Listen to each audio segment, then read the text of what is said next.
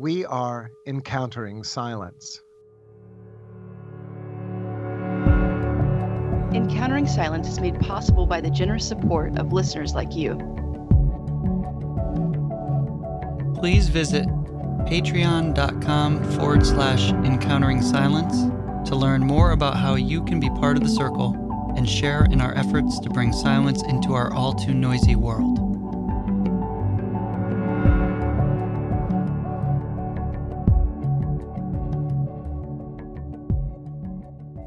Loretta Coleman Brown, PhD, is the author of When the Heart Speaks, Listen, Discovering Inner Wisdom, which details her remarkable spiritual journey as a heart transplant recipient. She is the Ace I. Carden Distinguished Professor Emerita of Psychology at Agnes Scott College. She has survived over 25 years with her transplanted heart and 15 years with a transplanted kidney as well. She has also endured a heart valve replacement and a pacemaker implant. In addition to her work as a psychologist and educator, Dr. Brown is a spiritual director and a proponent of the contemplative wisdom of the renowned African-American mystic Howard Thurman. She appears in the documentary Backs Against the Wall, The Howard Thurman Story, which is available for streaming at pbs.org. You can learn more about her work online at peaceforhearts.com. That's peaceforhearts.com. Professor Brown has a special place in our hearts here at Encountering Silence, in that she was the second guest we ever interviewed on the podcast. She appears in our episode number 9 from February 2018. We consider her a dear friend, and so it is a delight to welcome her back. Welcome back, Loretta. Thank you. I am just delighted to be able to spend some time with you all again. I love the podcast. Well, thank you. What we often invite returning guests to begin the conversation with is if, it's been almost 2.5 years. If in the last couple of years, if there has been a particular encounter with silence or moment of silence that you would want to share with us. Well, I think that it's been quite a time, and I'm such a strong advocate of silence in the morning and silence in the evening as an intentional spiritual practice. But I have actually been more curious about having more opportunities to take silence. And so now I have this practice of about, 5 minutes before the hour to just pause and to reflect for a moment on what has the last hour been like and what would I like the next hour to be like. And just to take a minute. I think that in doing work on Howard Thurman, as well as reading other contemplative spirituality books and articles, that I feel as if God is speaking to me all the time. And I should say God is speaking to all of us all the time. And that to pause and actually listen for that voice is such a gift. And I've certainly had moments when I felt like I was being embraced by the presence of God. And I find it to be, I think it's very much tied to the fact that I'm still here, that I'm still alive. I gain great guidance from the silence. And I also have gained a sense of peace and some joy. So I think what's been different for me is that I am attempting to spend more time in silence. In your book, When the Heart Speaks, Listen, your heart says to you, if you learn about yourself from the inside, no one can ever define you from the outside. Can you talk about how just that interior meeting place of silence for you has helped you navigate when you're not silent and navigate the action that comes outside of silence? Yes, I think that for me, life has been a real struggle of being able to be myself in the world, because people often come to interactions based on what I look like. And of course, I'm a petite African American woman with all of their assumptions about what that might be like. And so the more that I've turned to silence and learned more about who I truly am, as opposed to what's been projected on me, I have found that what my heart said was true, that no one outside of me can make judgments or can describe me in a particular way, and that be true. And so, as a former social psychologist, we are often intrigued with the idea that identity and self-concept are often negotiated in the midst of an interaction, in the midst of a conversation. So somebody may come to me with an idea about who I am and express that, but then I come back with who I really am, and it kind of scares them because it may not be the same. But I have certainly learned to not internalize other people's perceptions of me, whether it's based on my race or my gender or my petite size, any of that. So it's been transformative, and it's been a way for me to move in the world and to be able to advocate for myself, particularly in medical situations, and to know that I'm coming from and I'm living from this sense of connection to God all the time. Loretta, what was your initial introduction to Howard Thurman? Well, I was actually completing my spiritual direction training at the Shalem Institute.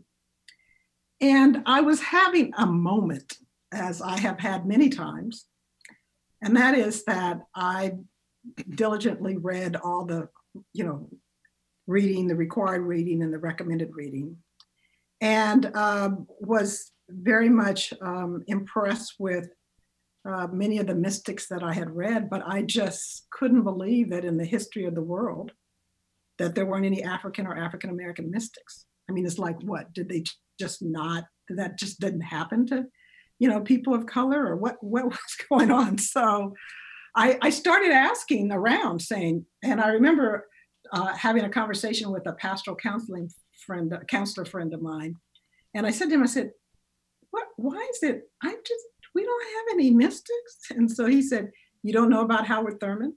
And I didn't know about Howard Thurman. And I found that very odd first. But then I decided to explore him and to read some of his work. And I was like, this is ridiculous. I don't even understand how he could have been missed. And I was also then a bit upset that I had gone through this spiritual direction training program and had never heard of it. And so, that began I think a call really to be an advocate, to be a person who was going to promote his wisdom. I mean, there's over 20 books and just great wisdom for living in everyday life. And so, and I think there are some parallels in our lives. And so it was almost as if he affirmed or confirmed for me that I was a contemplative and that it was okay. Loretta, if you don't mind saying, what year was that when Howard Thurman's book was not amid your reading for that? The reason I ask is because I find that even today, his work and Black mystic work and Black contemplative work is still missing from the pile in spiritual direction programs everywhere. You're absolutely correct. It was actually 2008, and he's not still on the required reading list. Sort of recommended reading. And he's not taught in all seminaries either. I continue to encounter people of all walks of life, highly educated, maybe not educated, who have no idea who he is. And what's most disturbing to me is that, his ashes are stored in an obelisk on the campus of Morehouse. What's so interesting too, because it's right outside the King Chapel, right? So it's like the spirituality is on the side. And I continue to run into Morehouse and Spelman students who have never heard of him. And, I'm not about to begin to understand why that is the case, but I will say that the fact that he's missing from so many places has obviously made me wonder about the origins of that. Is it that he's more of a practical mystic, or he's not a Catholic mystic, or he didn't follow the monastic tradition, or, he's African American? But, for me, I think he probably wrote more books than Thomas Merton, for example, and certainly had a greater impact on American society in the long run, right? But I suspect it may be due in part to this general bias of not valuing, the work or the achievements of people of color. And that's just part of that, that general pattern that we see.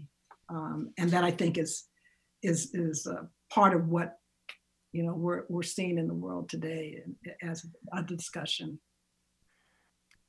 Loretta, I'll tell on myself here, because when I reached out to you, just 5 or 6 days ago, wasn't very long ago, to see if you would be willing to return to the podcast.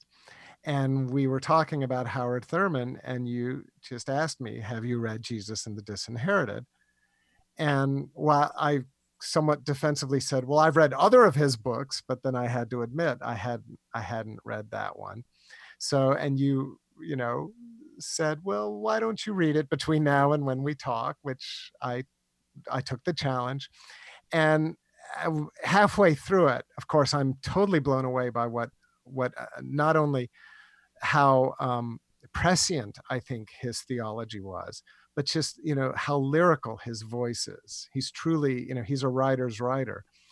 And so I put on Twitter, I said, if the American church were not biased against contemplation, the white American church were not biased against contemplation, Thomas Merton would be as well known as Billy Graham. And if the white American church weren't so racist, Howard Thurman would be at least as well known, if not more so, than either of them. So I think we have to acknowledge that there is a certain amount of just, I guess, invisibility thanks to racism in the American church. I think, I agree there's a bias against contemplatives as well. So that I think there's that as a factor, and probably in the Baptist tradition, and then in other traditions, because somebody's a Baptist, they don't read them. So all of that's at work. But it seems to me the big elephant in the room has got to be the question of race. Yes, and I, as I was talking with you, I that was one of my questions was, have you read Jesus and the Disinherited? And if not, why not? I guess I can take a little bit of pride, and but that sinful thing of that I had heard of Thurman, and that I had read, like Carl said, I had read other things. I'd read essays, I'd read chapters.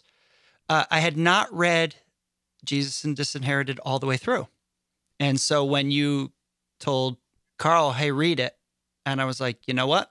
I'm going to do it too. I need to read it all the way through. So I went back and said, all right, I read those chapters. I don't care. I'm going to start from the beginning and go all the way through and see the full argument. And what I'm struck by is, as Carl said, great writer, great voice, great contemplative, all this stuff, great theology, great all the way through, but it's liberation theology. And I, in grad school, read liberation theology. And if I ask somebody, hey, what about liberation theology? Gutierrez is given to me, Theology of Liberation. A great man. I've read his work. I've met him. I was honored to meet him. It's unbelievable. But Thurman is never mentioned as liberation theology, and he's doing it before Gutierrez. So it's very fascinating that Gutierrez, Peruvian, was offered to me, but not Howard Thurman. And so that really, I just don't know what to say about that. Or James Cone. Right, I mean, he's right.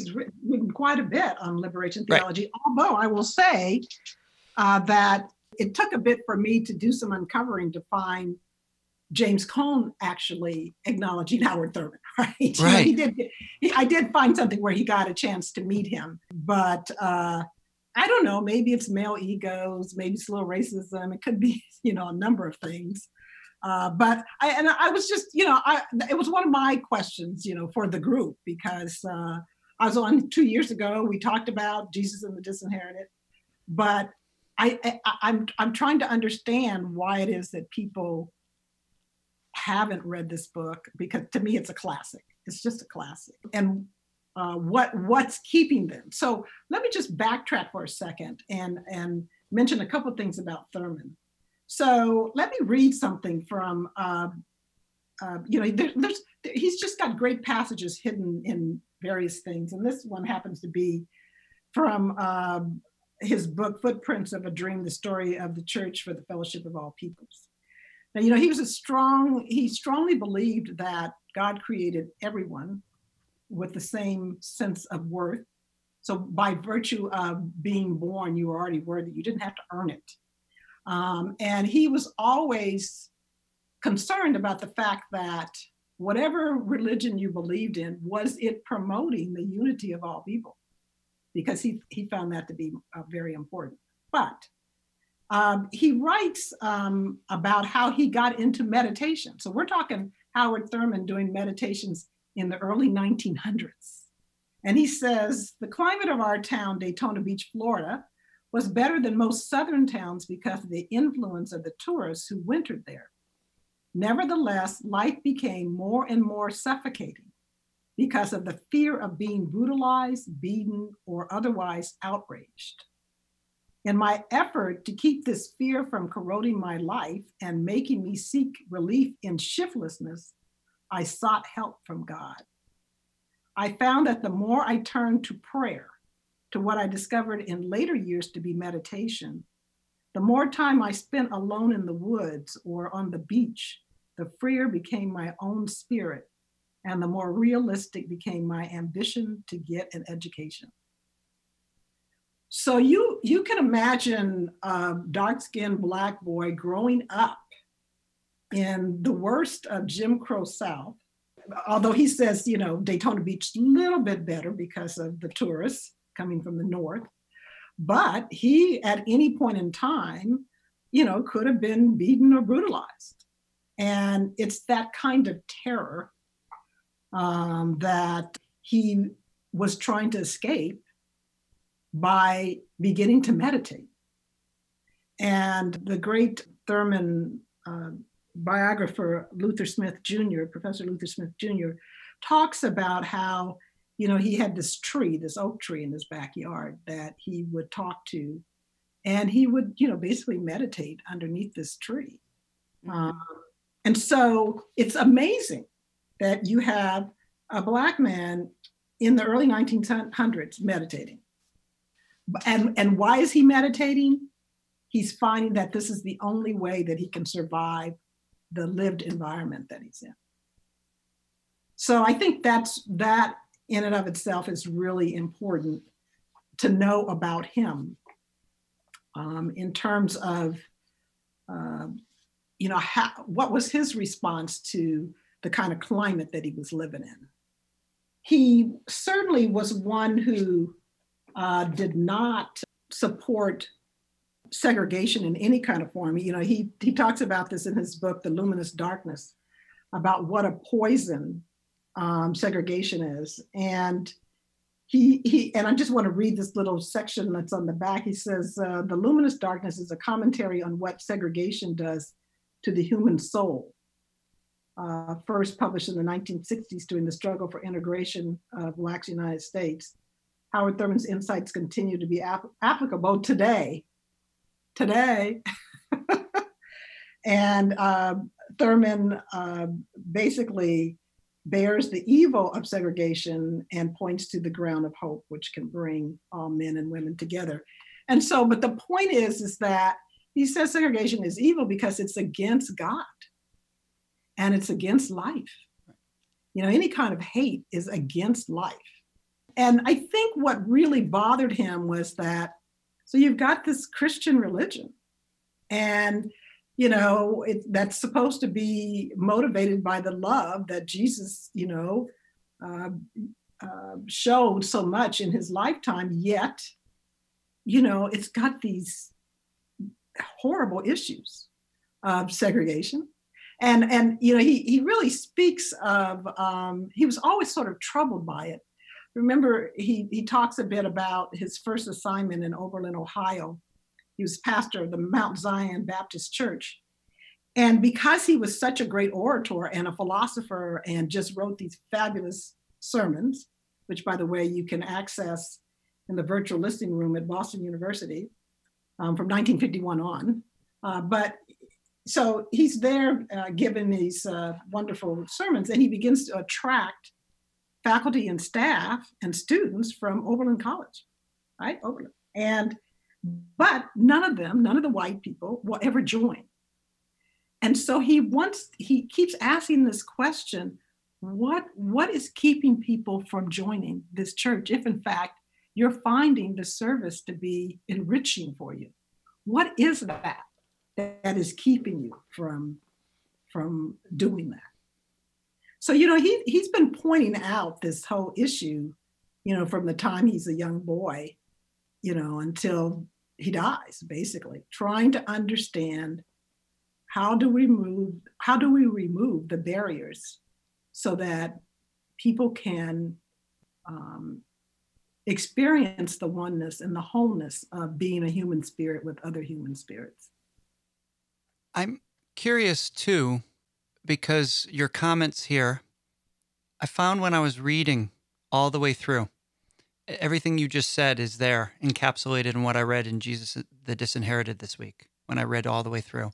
The other thing that strikes me is not only is he ahead of the curve, or, you know, the first with meditation, kind of the progenitor of the beginning, the start of liberation theology, he talks about trauma. I mean, there's so much talk about trauma. He's talking about how the body and fear and hatred and all that gets in the body, and how his silence and being called a child of God liberates you from that. And I'm just blown away that not only brilliant theologian and liberation thinker and a philosopher, but almost he's ahead of the curve in all the work we're doing now in trauma.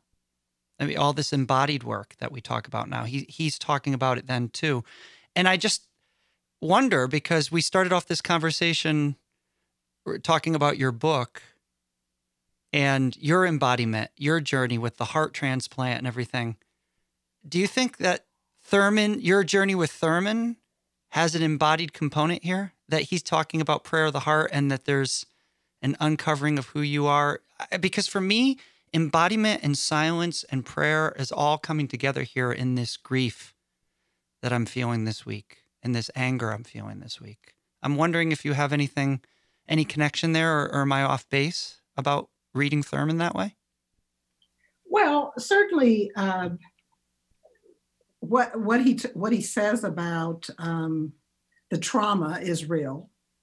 But I think he really wrote Jesus and the Disinherited for all the people around the world, not just in the United States, but around the world, who are living under oppressive conditions. And he basically uses Jesus as a model, right, and says Jesus was also living under oppressive conditions, under Roman occupied, in Roman occupied territory. And so how do you help people liberate themselves from the inside out? Right? So that they can function with dignity in a world that is telling them that they are nothing, and that they are not worthy just because of how they were born. And of course, he learned the thing that's really fabulous about Thurman is that he utilizes things that he learned when he was like 7 years old. So, when he's 7, his father dies, and his father's more intellectual than a churchgoer. And, they don't want to, have his funeral at the church because he was born out of Christ, right? Living out of Christ. I should say die out of Christ. And so, his grandmother sort of runs, goes down there and says, look, this is ridiculous. But a visiting preacher says, look, I'll do the funeral, right? And he takes the opportunity to condemn his father to death because he didn't go to church. And so Thurman's at 7, walking around asking his mother and like, what kind of religion is this that you go to you go to hell because you didn't go to church? I mean, like, isn't it more about what kind of person you are? And this person didn't even know my father. So what is that, right? So, but he also learns from his grandmother, who had been a slave. He also learned about how do you survive under the most horrendous conditions. And, in so many different places, he tells the same story over and over again about how his grandmother, living in slavery, had an opportunity to have a visit. They had a visiting preacher once a year, slave preacher, who would come in and give a sermon and then would say at the end, now remember, you're not slaves and you're not the N-word. You are holy children of God. And he talks about in interviews about how she, just gets this light in her eyes and she stands up straight. And she talks about, knowing that she's a holy child of God. So you all can do whatever you want to me or pretend to do it or whatever, but I'm holding on to this.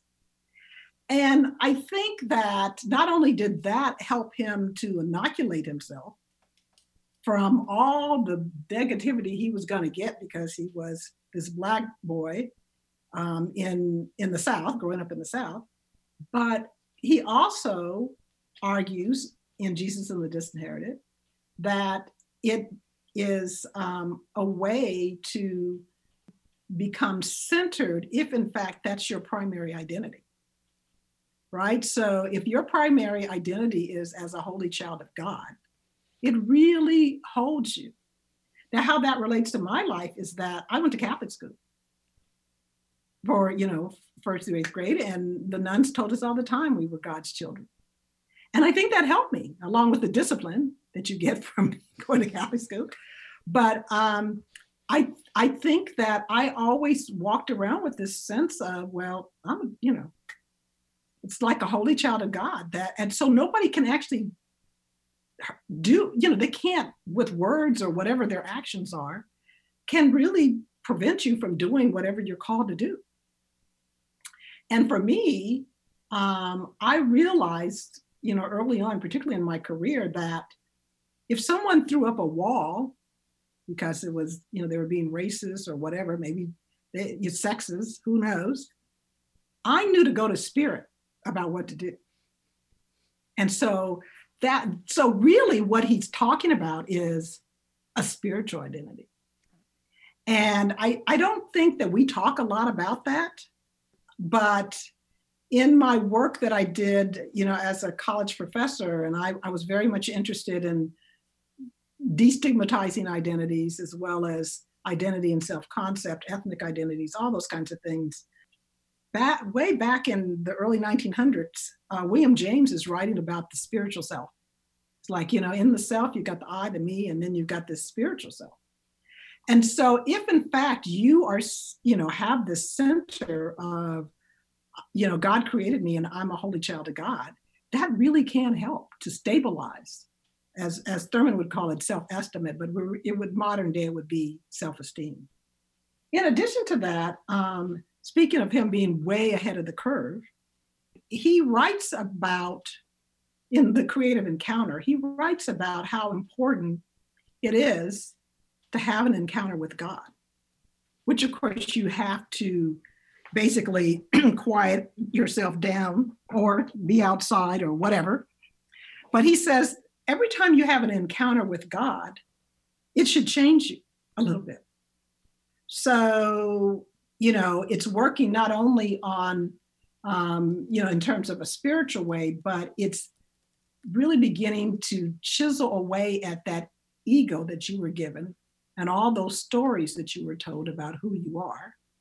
And in this book, he's really talking a little bit about neurotheology. This is in the 50s, okay? Long before long before we even had a word for it, right? He's saying, and I think this should change the way your brain operates. And of course, then it should change your behavior. So I wrote an essay in a book called Living into God's Dream, Dismantling Racism in America. It's called Dissecting Racism, Healing Minds, and Cultivating Spirits. I basically argued, because I tried every sociological theory I could come up with to help me understand racism. And my first encounter was as a 6-year-old. I had this friend who was white, and, we were playmates. And, I went to her house, she came to my house. And then, she invited me over to stay overnight. But when it came time for her to come over to my house to stay overnight, it was like, oh no. And my parents just couldn't seem to explain to me why that was, what happened? What's the problem? So my idea was that it's hard to explain this with a number of socio-psychological theories, but that I think the answer is in cultivating a spiritual self, that you begin to let go of this self that either you constructed or as an adaptation to the environment that you grew up in, or the self that got constructed and given to you by your family or the environment or the social media or all of that. And you begin to live from a different identity, because we live from our identities. We're walking around with a working self concept all the time, and that's who we think we are. And we live from that. But I think that when we discover that we have perhaps maybe another self or another identity, that in investigating that, we begin to learn how to live from that. And in living from that, you begin to realize that if you're a holy child of God, that means everybody else is too. And you have to begin to act accordingly. Part of what I loved about Jesus and the Disinherited was how Thurman really brings home the resonance between Jesus's experience as a Jew in Roman-occupied Israel with the experience of being an African American in racist America. And even to the extent of, and I don't know if he said it this explicitly, but this is really the sense that I got, was that if you really want to understand who Jesus was, look at the experience, look at the African American experience in America, and maybe even vice versa. And listening to you, Loretta, I'm thinking about, and of course, I'm sitting here as a white male in America, which means I'm the beneficiary of white privilege, and as a follower of Christ, I see that is something that has to be dismantled on a personal level, but also on a systemic level. And so I'm thinking about all of the language in Christianity about dying to self, the person who saves his life will lose it, that kind of thing. And it seems to me that for the white Christian, that language might be very important in our commitment to dismantle racism and to step out of our privilege. But I'm curious about how that language works for the Black, Indigenous, Latina, people of color communities, and whether that language could actually be counterproductive. I mean, I'm thinking about in Jesus and the Disinherited, where Thurman talked about his grandmother. She never wanted to read St. Paul because of the language about slaves obey your masters. And she was like, I think when I get to heaven, God will forgive me if I didn't read those passages. So I'm curious just how this language of kind of egoic surrender, how that fits or doesn't fit in this moment we find ourselves confronting racism in America today. Well, there's many answers to your question, Carl. I think that he doesn't necessarily, and I don't think he would call it egoistic surrender, but I think what he's suggesting first, we have to just deal with Paul. You know, he's got just a whole commentary on Paul and why Paul would have a different perspective than Jesus might have. So, you know, Paul was a Roman citizen, despite the fact that he was also, you know, Jewish. And, you know, so he had privilege. And because he had privilege, his perspective, his view was very different than it would have been if he were like Jesus, who, if Jesus got kicked in the ditch, he had no protection from the state. He just was in there. And I mean, that's part of the, you know, the undertone is part of the problem here is that disinherited people, dispossessed people have no protection from the state. So if, you know, you get beat up by the police, as we have seen here, murdered by the police, you know, nothing happens. And that is part of the problem. But I think one of the things he would probably say is that, you know, he was not a advocate of racial reconciliation because it was the right thing to do. He said, you cannot have union with God without it. So you're going to have to figure out some kind of way that you can transcend whatever egoistic issues that you have, because you are not going to be able to have that union with God if you don't deal with it. Because God created, you know, it's God's creation as a oneness, not as, okay, there's those people over here and these other people over here kind of thing. Our conversation will continue after this brief moment of silence. Please take a break with us and be present in this short period of silence.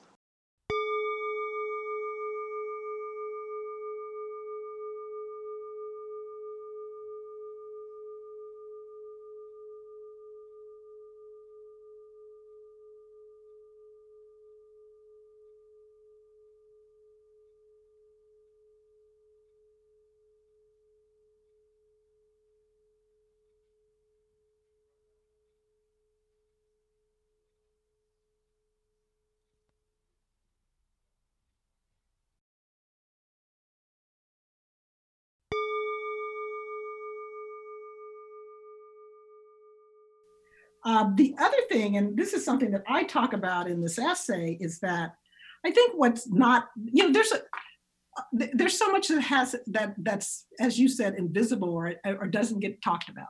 So here's sort of the basic problem. Everything has meaning. You know, all identities have meaning, et cetera. So one of the problems with white and Black is that they're totally constructed. Typically, if you have an ethnic or a cultural identity, it is embedded in a culture, in language, in food, in music, in holidays, in a whole array of things. But white and Black is really socio-political identities. So when I used to ask my students in class, well, what does it mean to be white? They had nothing. They couldn't put anything on the paper. So part of it is that I'm white because I'm not Black. And this in part stems from the fact that, you know, many years ago when this country was forming, there were lots of white people now who were not white, okay? Really the only white people were the French and the English, but Greeks weren't white, Jews weren't white, Polish weren't white, Irish weren't white. So this idea of white is just kind of made up. And but it's made up because, you know, particularly with the Black migration to the North, or to be able to differentiate enslaved people from those that were not, you had to have these clear distinctions. And this idea that being white meant that I have to be better than a Black person. I mean, even poor white people would say, well, at least I'm better than the N-word. So that's embedded in it. And that's where things become problematic. So, and I've had so many encounters like this where, for example, I might show up and I make people feel uncomfortable because I'm not fitting the traditional stereotype of what they would expect for a Black person to be looking like or talking like. So if in fact what you've embedded is being white means I have to be better than a Black person, then if a very intelligent, competent Black person shows up, it's like threatening the reality, because identity is always connected to reality. So like Barack Obama, for example. Yes. And 8 years of Barack Obama, no less, right? So if we didn't have this meaning of whiteness, if it were just a label, that would be fine. But the fact that that being white means you have to be better than a Black person really sort of begins to account for all the things that have happened that had nothing to do with police brutality, but just not wanting people to live up to their full potential and getting upset if you are. So, it was sort of like, I was damned if I do, damned if I don't. If I'm not, a successful, competent person, then I'm a welfare queen living off the state, right? So no matter which way I go, I was going to get some flack. But I've been intrigued with this idea that whenever I'm out traveling or whatever, and I run into someone who has highly identified with being white. See, I have gradations, right? But highly identified with being white, I can always tell because they start to feel uncomfortable. They want to know, what, people assume always, you ask somebody, well, what grade did you teach, in school, right? Because I'll be out, like, say, at a physical therapy appointment or something, and there might be a white man there, and he says, "You sound like a school teacher," and I'm like, "Oh, really?" I said, "Well, what grade do you think I taught?" Right? So, and never college professor, right? Because that would be just too much. I might get high school, and I might, definitely middle school, but not college professor, because I violate the norm. I violate the meaning of whiteness. That means, she might be smarter than me and she might have higher social status. So that's what we have got to begin to deconstruct. And unfortunately, we tend to attach value to differences. It's not that two things are different, it's that we tend to make one better than the other. I think until we start to actually talk about that, and talk about, to what degree. Now, I have certainly met, and I could put it nicely like this, I've certainly met human spirits who appear to be white, and I can tell they've done some of their work, and not just pretend, but just really done the work. I can tell. But I can also tell when I've encountered someone who has not done the work and is feeling uncomfortable. And to me, that's the key word. People don't want to feel uncomfortable. I think anytime that you are going to have to deal with something serious, you're going to have to be uncomfortable and sit with the uncomfortableness. It will pass as you begin to do work on understanding, where did you learn about being white? Who told you? And what did they tell you? And, were these issues, how were they presented to you? Because, and a lot of the work out there, and as I mentioned, my favorite book is Waking Up White and Finding Myself in a Story of Race by Debbie Irving. Very accessible book. She basically sort of becomes awakened to her whiteness, which of course you can walk around not thinking that you're white, because if you're surrounded by all white people, you don't have to think about it. And that's part of the privilege, is that you don't have to think about it. And it's so funny because, I've had experiences of leaving this society and going to some place like Jamaica, where I'm not in the minority. And it feels different to not be in the minority. It's almost as if I'm continuous as opposed to, the background or the foreground, or whatever. And so I can understand how you could be walking around and not ever have to think about what it means or anything, because everybody looks like you and it's fine. Yeah, Larita, I'm not sure if you're familiar with the book My Grandmother's Hands by Resmaa Menakem. I'm not sure how to say his name, but it's a lot about that, the importance of that bodily work. It's about racialized trauma and the pathways to mending our hearts and bodies. It's a really, really important read, I believe, for me and for other white people in particular. But yeah, so much lives in our bodies, and so much, and like I just referenced the Black Christ. I just finished that by Kelly Brown Douglas, and I was reading Diotis Roberts before that. And just our God images, right? In Christianity, there's a lot of spiritual poison here too. Our God images are doused, are whitewashed, are disgustingly whitewashed. And that's been hundreds and hundreds of years. Yeah, I'm thinking about these kinds of things. Not quite sure where I'm going with this, but yeah, Diotis Roberts talks about the importance of a Black Christ. And Carl, kind of what you were saying earlier, this elevation of the image of God, of these kinds of God images as Black, I think is really important for white people too. I think it really serves us well. I agree, Cassidy. I want to say that for me, one of the striking things, I don't even remember when this happened, but I remember the day where I saw an icon for the first time. It was pictures of saints. And the person the artist had created St. Augustine, and he's from Africa. So the artist made look like somebody who came from that area of that part of Africa. And it was striking because it was the first time in my life I was like, wait, Augustine was white, not white, what? And I remember that it's a long time ago. And then right after that, I started to see icons of God, of Mary, etc., in various, whether African, Asian, Native, different. And it's striking. I agree. I think there's some work for white people to see those images. It was striking. I was young. I forget. I was like in high school, I think, when these were confronting. But I'm recalling now about how I had to confront, like, wait, what? Like, what is that? And it's kind of like what Loretta was saying, like, I didn't notice my privilege. That was the noticing of like, wait a minute, wait, isn't God look like me kind of thing? Or don't the saints look like me? That kind of thing. I was trying to remember who it was we were speaking with, and I think it was Therese Taylor Stinson. And we were talking about the desert mothers and fathers, that they were all African, or many of them were, from Egypt, right, or from further up the Nile.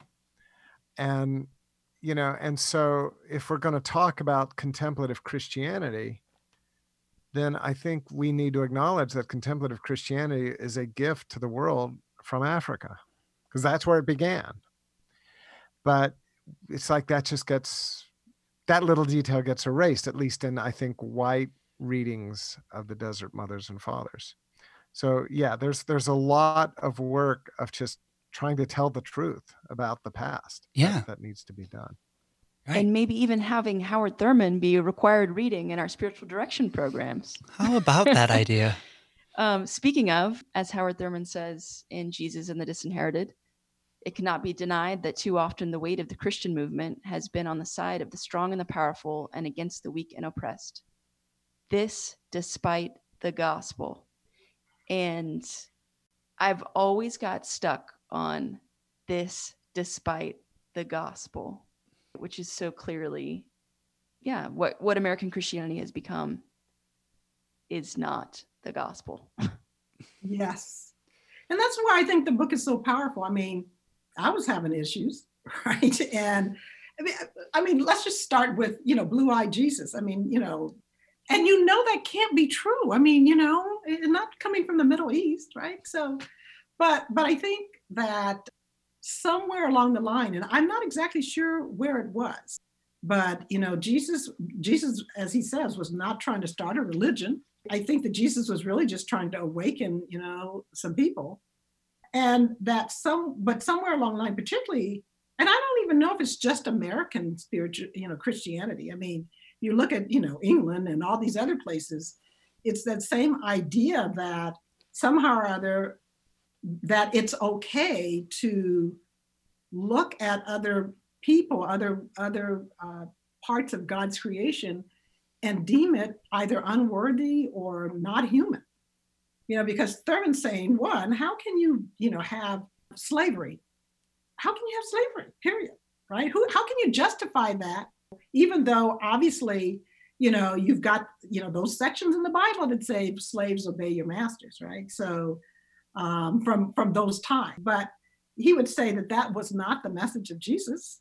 And I also think that, as he says in the beginning, why would people want to join a religion like this? The whole, imperialism that goes along with the sort of, as he says, missionary zeal. So you're going to come in and you're going to take over the country, and you want me to also adopt a religion that motivates you to come in and take over the country, right? So he clearly says that somewhere along the line, the true message of Jesus was distorted. And, I think that he was sort of carrying around these ideas because he wrote an essay in 1935 called Good News for the Underprivileged. And he was beginning to develop these ideas that would later turn into the book. But just after he published that essay, he went to India, to what is now Myanmar, I think. And he and his wife and Edward and Finola Carroll traveled for 6 months. He did have two major, I think, incidents on that trip. One of them was at a law school where this lawyer just called him out and said, "Why are you over here representing Christianity? I mean, as far as I'm concerned, you're just an insult, right, to Black people all over the world." He says, "What kind of religion is this where you can't sit with other people, next to them? And, they're stopping services to go out and lynch somebody and come back." And he basically tells the guy, "Your critique is probably not as far as mine." But I think he had to really sort of sit with, and that's sort of where this idea of the backs against the wall was like, what does this offer people with their backs against the wall? Like, why would they want to join this religion? And then I think the second conversation was with Gandhi. He met with Gandhi, and there's a book called Visions of a New World, Howard Thurman's Pilgrimage to India, that is out, and it's just about sort of how did it happen and what they talked about. Somebody was smart enough to take notes, which is amazing.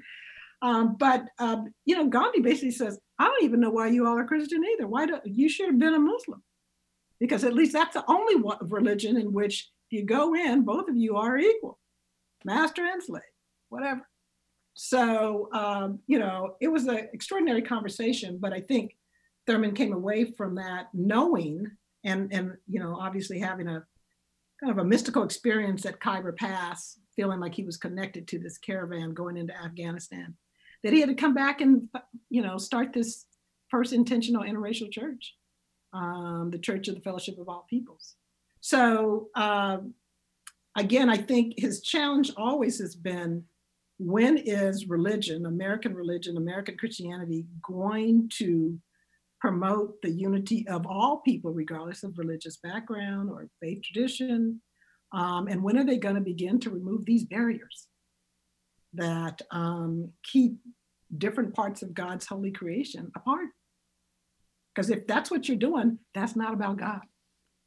And in his autobiography, he's very clear about where the church should stand when he writes, "It was my conviction and determination that the church would be a resource for activists.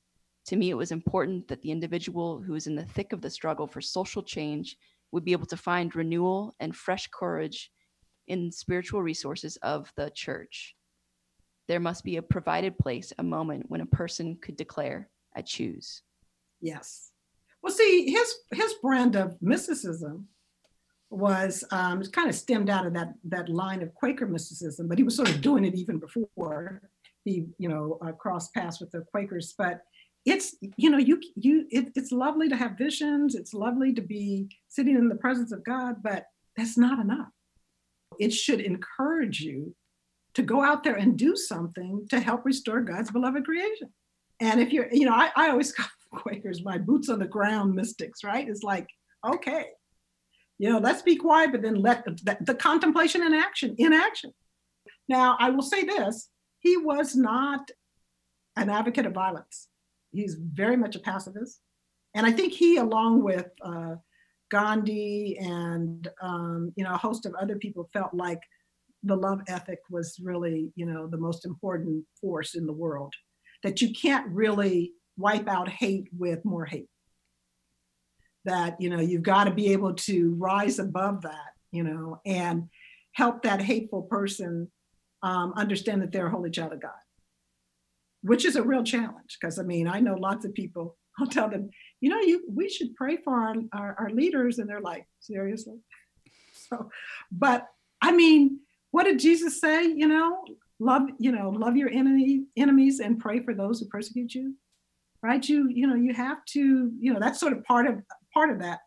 But he also says in Footprints of a Dream, similar to what you read, Cassidy, the movement of the Spirit of God in the hearts of men and women often calls them to act against the spirit of their times, or causes them to anticipate a spirit which is yet in the making.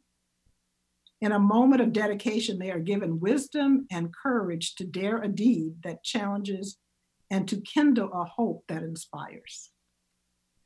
So he certainly was not one that backed away from confrontation, but he believed that it was very important.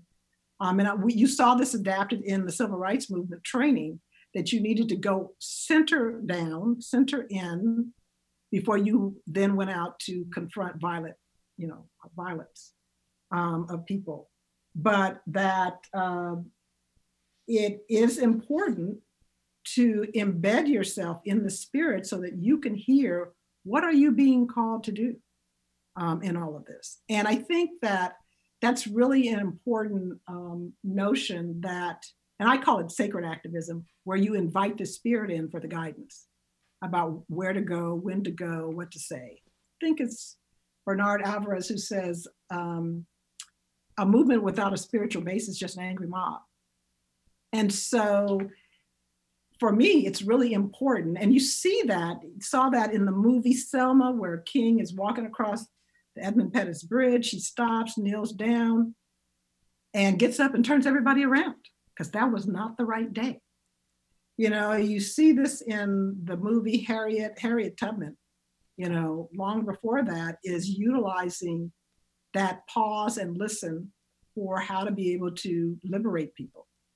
And I think that's probably, for some people, the missing part, and maybe perhaps why some activists get so exhausted.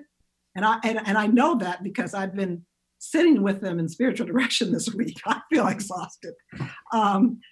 That you've got to be able to center down and feel that sense of renewal from the spirit. And I think it's really important to learn to listen. So my position, coming out of readings of Thurman and my own life, is that it is so important to, let me just backtrack and say, that line, many are called and few are chosen. I think it's all are called, few choose to listen. And that we're all called to do something to help restore God's beloved creation. And maybe it's not, this particular moment, or maybe it's something environmental, or maybe it's something else. But I think it's real important to know that every single person, I think, has to play a role. And that, it's important to listen for what is your role in all of this. Well, I feel like that's the question. Just let that question circulate. What is your role? That's it. What else am I supposed to say to that? I better listen and figure it out, or listen for it, or. Right, because you don't have to figure it out. Right. If you listen. You have to hear it. Right. You have to hear it. Not every person in the civil rights movement was on the street. Some people were taking care of children. Some people were making food. Some people were putting people up. So everybody has a role, but it's not the same role. I don't need to be out on the street. I'm a transplant recipient. I have to take medications every day. But, I can do this, or I can, do something else. Well, you're doing spiritual direction. You're helping those who are. Right. And they need you. as you probably felt this week. Like you said, you're exhausted. I did. I had one person who was arrested, and she was talking about. And it was so funny as soon as we sat down for some silence, she just started boohooing, because I just knew, how traumatizing it was. And this was a white woman who said that they gave her an opportunity to leave, but they were actually arresting Black and brown people. But they said, "Look, you can go if you'd like." And she said, I'm going to jail. So, it's we have a lot of work to do. But as I used to tell my students, we're always living history. I mean, it's I've seen the colored and white fountains, right? Because I grew up in that era where my father had to sit us down in California because we were going to Arkansas and have the talk about things are going to look very different, because I wasn't obviously exposed to that level of segregation living in California. Not to say that it wasn't there, but we didn't have the separate accommodations. But when we went to Arkansas, he wanted to make sure we understood that there are certain things we would not be able to do because it was Arkansas. So I come from there to where we are now, seeing that sort of expanse, but knowing that although the symptoms have sort of changed a bit, the root problem has not. I mean, I'm here in Georgia, with the killing of of Ahmaud Arbery, and that's just good old, lynching kind of stuff. So it's just a different way in which it was done. But so in some ways you've seen major change. Obviously, you can stay, wherever you want. You can go to basically any restaurant, those kinds of things. I've seen that change over my lifetime. But, we still have issues. And for me, I think, again, this is a spiritual issue. I think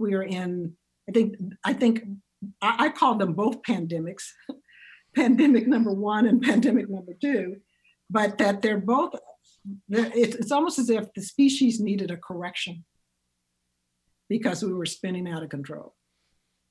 And I mean, anytime a civilization or a species get to the point of where they're turning away people who are trying to escape violence in their own countries and letting them drown in the ocean, or blocking them from, coming in, or whatever way you want to call it, closing one border, but the other one's open, or whatever, that's just against all of what Jesus taught, all of what God is about. If you believe in God, it's just not okay.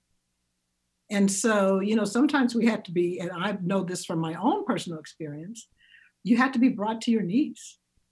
You have to be brought to a point of where it's either, you're going to be able to change the way that you are. I certainly had to change after having a heart transplant. I mean, if I didn't get that, right, and I didn't quite get it, because I had to get slapped down a few more times before I really knew that I was being called to do something else than, to be a self-important professor. So, I think it's real important for us to be asking. I said this was a holy interruption. I described the pandemic as the holy interruption. And so now we're getting interrupted again. I mean, if you look at the demonstrations all over the world, I think it's a call to all people that we need, we cannot continue to live like this. And just think about how much we've lost in terms of potential.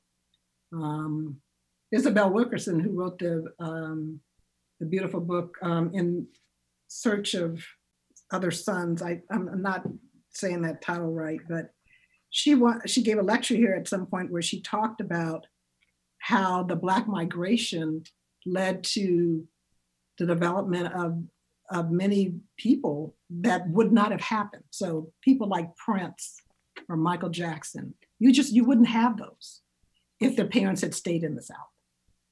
And it was just really quite striking that there has been this, and I've been trying to understand.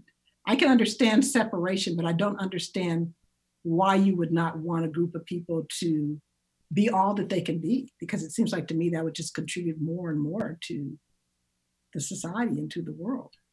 And not to try to limit that in some kind of way. So, but I do believe that probably our answers are in the silence for many. It may be in some other forms of that, in some kind of way, some other contemplative forms, as Barbara Holmes speaks in Joy Unspeakable. But I think there is something about, as Thurman says, to be connected to the eternal, that helps us to step around some of the more egregious forms of racism. But for others, they don't have that opportunity. And I'm going to continue to do work, because I have an 18-year-old nephew who's only had his driver's license for a year and has been stopped 5 times by the police. Ugh. My mind is just hitting here about my almost 18-year-old son who's been driven and has not been stopped once. So There you go. Yeah, it's so funny too, because one of the times he was stopped, he was on his own street walking with 2 other kids with hoodies on. It's just ridiculous, right? So, but so that's part of it, right? Is that this creation of this demonization of young Black males, or Black males, I guess once they turn 14, 15, they then become not cute but dangerous, and that's the part. And it's a cognitive kind of process. I know that we have. I've been talking to people about where does that begin, and people begin to show their kids very early on that certain people are dangerous just by how they either grab them or they hold them tight when someone different or someone Black or whatever walks in front of them, et cetera. So you start to send those cues early on. We've just got a lot of work to do. I have a question for you, Loretta. Mm-hmm. If someone has read your book and read Jesus and the Disinherited, where would you recommend they go next? Whether if they're staying in Thurman, Luminous Darkness maybe, or his autobiography? There's so many choices. I know. The Creative Encounter sounds amazing. Yeah, Creative Encounter. It's a little heady. So like if you would really love to have something to read before you sit, to reflect on, certainly Meditations of the Heart and Deepest the Hunger. And we should probably have a shout out here, Loretta, for Howard Thurman's voice. You can go to the Howard and Sue Bailey Thurman collection at Boston University. There's a catalog of his sermons and lectures from 1951 on. It's just such a treasure trove, and I thank Walter Fluker and Kai, Issa Jackson, and all the people that worked on the Howard Thurman Papers project and getting that project done.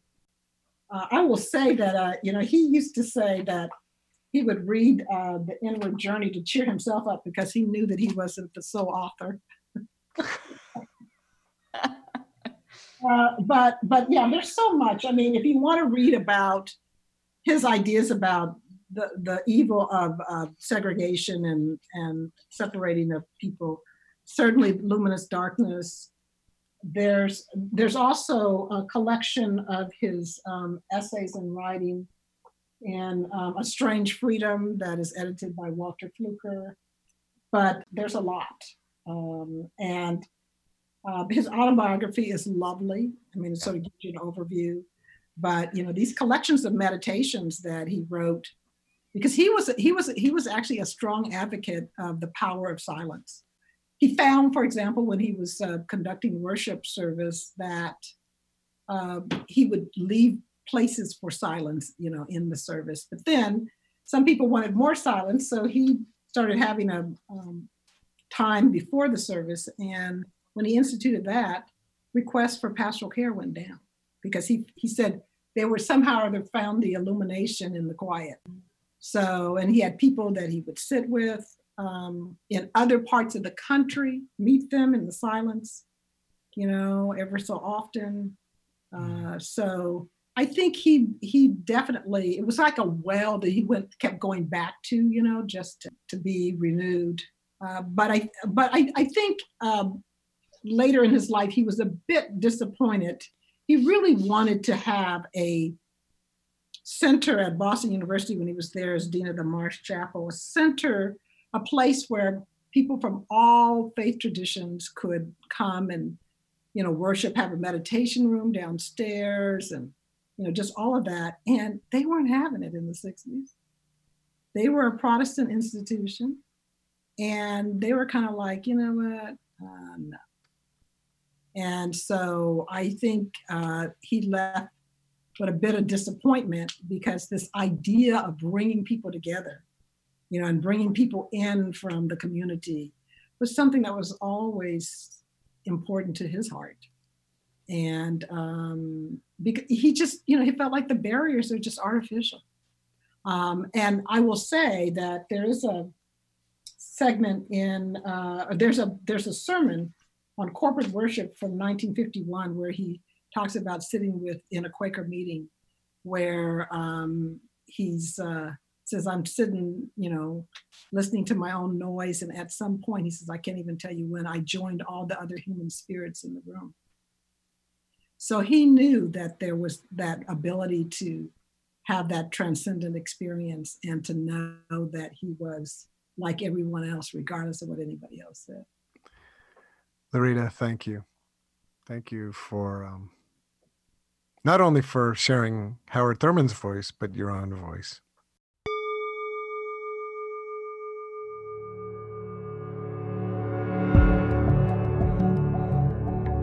We are Encountering Silence.